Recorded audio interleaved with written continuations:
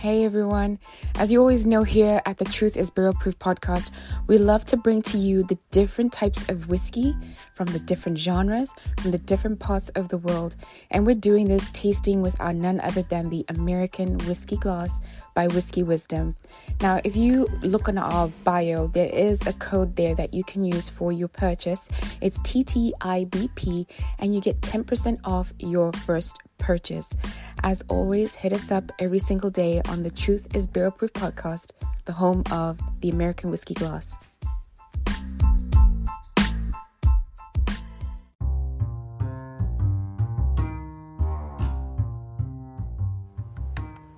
Hello, you're listening to The Truth is Barrel Proof. I'm Morgan Egnator. You may know me as Female Whiskey Society. Thank you for joining in and listening to me go over the 02 2022 Booker's Batch, also known as the Lumberyard. I could not do this very first recording with The Truth is Barrel Proof without talking about Booker's. If you know me, you know my love for Booker's. For me, Booker's is life. I'm a Jim Beam fangirl, and I wanted to do this podcast. I thought it was a fun thing to do, so extra special, let's do it with the newest batch of Booker's. So, this one for me doesn't tend to lean towards like the other Booker's batches, especially the most recent batches, if you want to compare it to the batch from earlier this year, Ronnie's batch.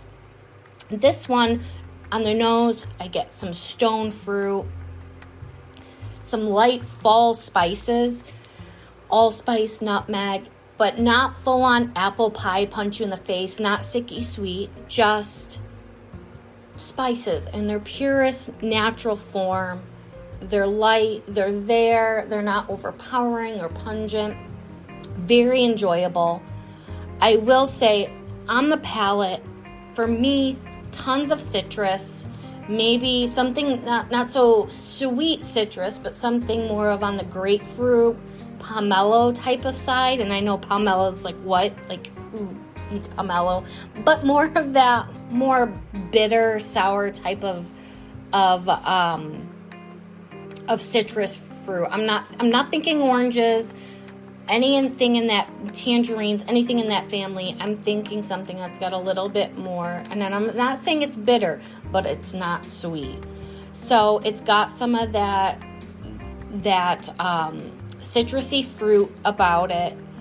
It's got a little bit thinner to me of viscosity. It does definitely have some legs when it rolls down the glass, but it's not as oily, not as thicker viscosity like some of the other batches. And I will say, I'm very partial to the first batch of Booker's this year.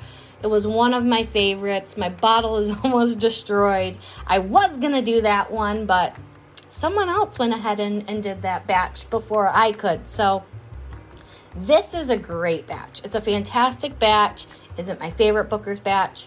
I wouldn't say that, but it's delicious. Has a full round flavor. It's really present when you're drinking it. It does pack a punch. It's a full flavored, full rounded, delicious drink. It's not your standard Booker's. It doesn't have that super peanutiness. And I will say that's just me. You may get peanuts all day on this. I don't. So I would suggest this to anyone who's not super into that peanutty Booker's. You want something that's not, you want to try Booker's, but you've heard peanuts, you're not a peanut fan, you're not a peanut shell, roasted peanut fan. I would go for this. This is more in line with some of the other bourbons out there. If I blind tasted this, I'm not sure that I could be able to tell you that this was Booker's. So for me, it's a little off profile for Booker's. I don't necessarily think that's a bad thing, but I will say, I don't think it's a, standard Booker's thing. I will say this one's a little, I won't say earthy, but I think it's got, it's just maybe a little bit more earthy. It's just a little bit different of a flavor profile for me. But it's a fantastic pour. It's got a ton of great flavor. It's Booker's. I mean, it's Jim Beam.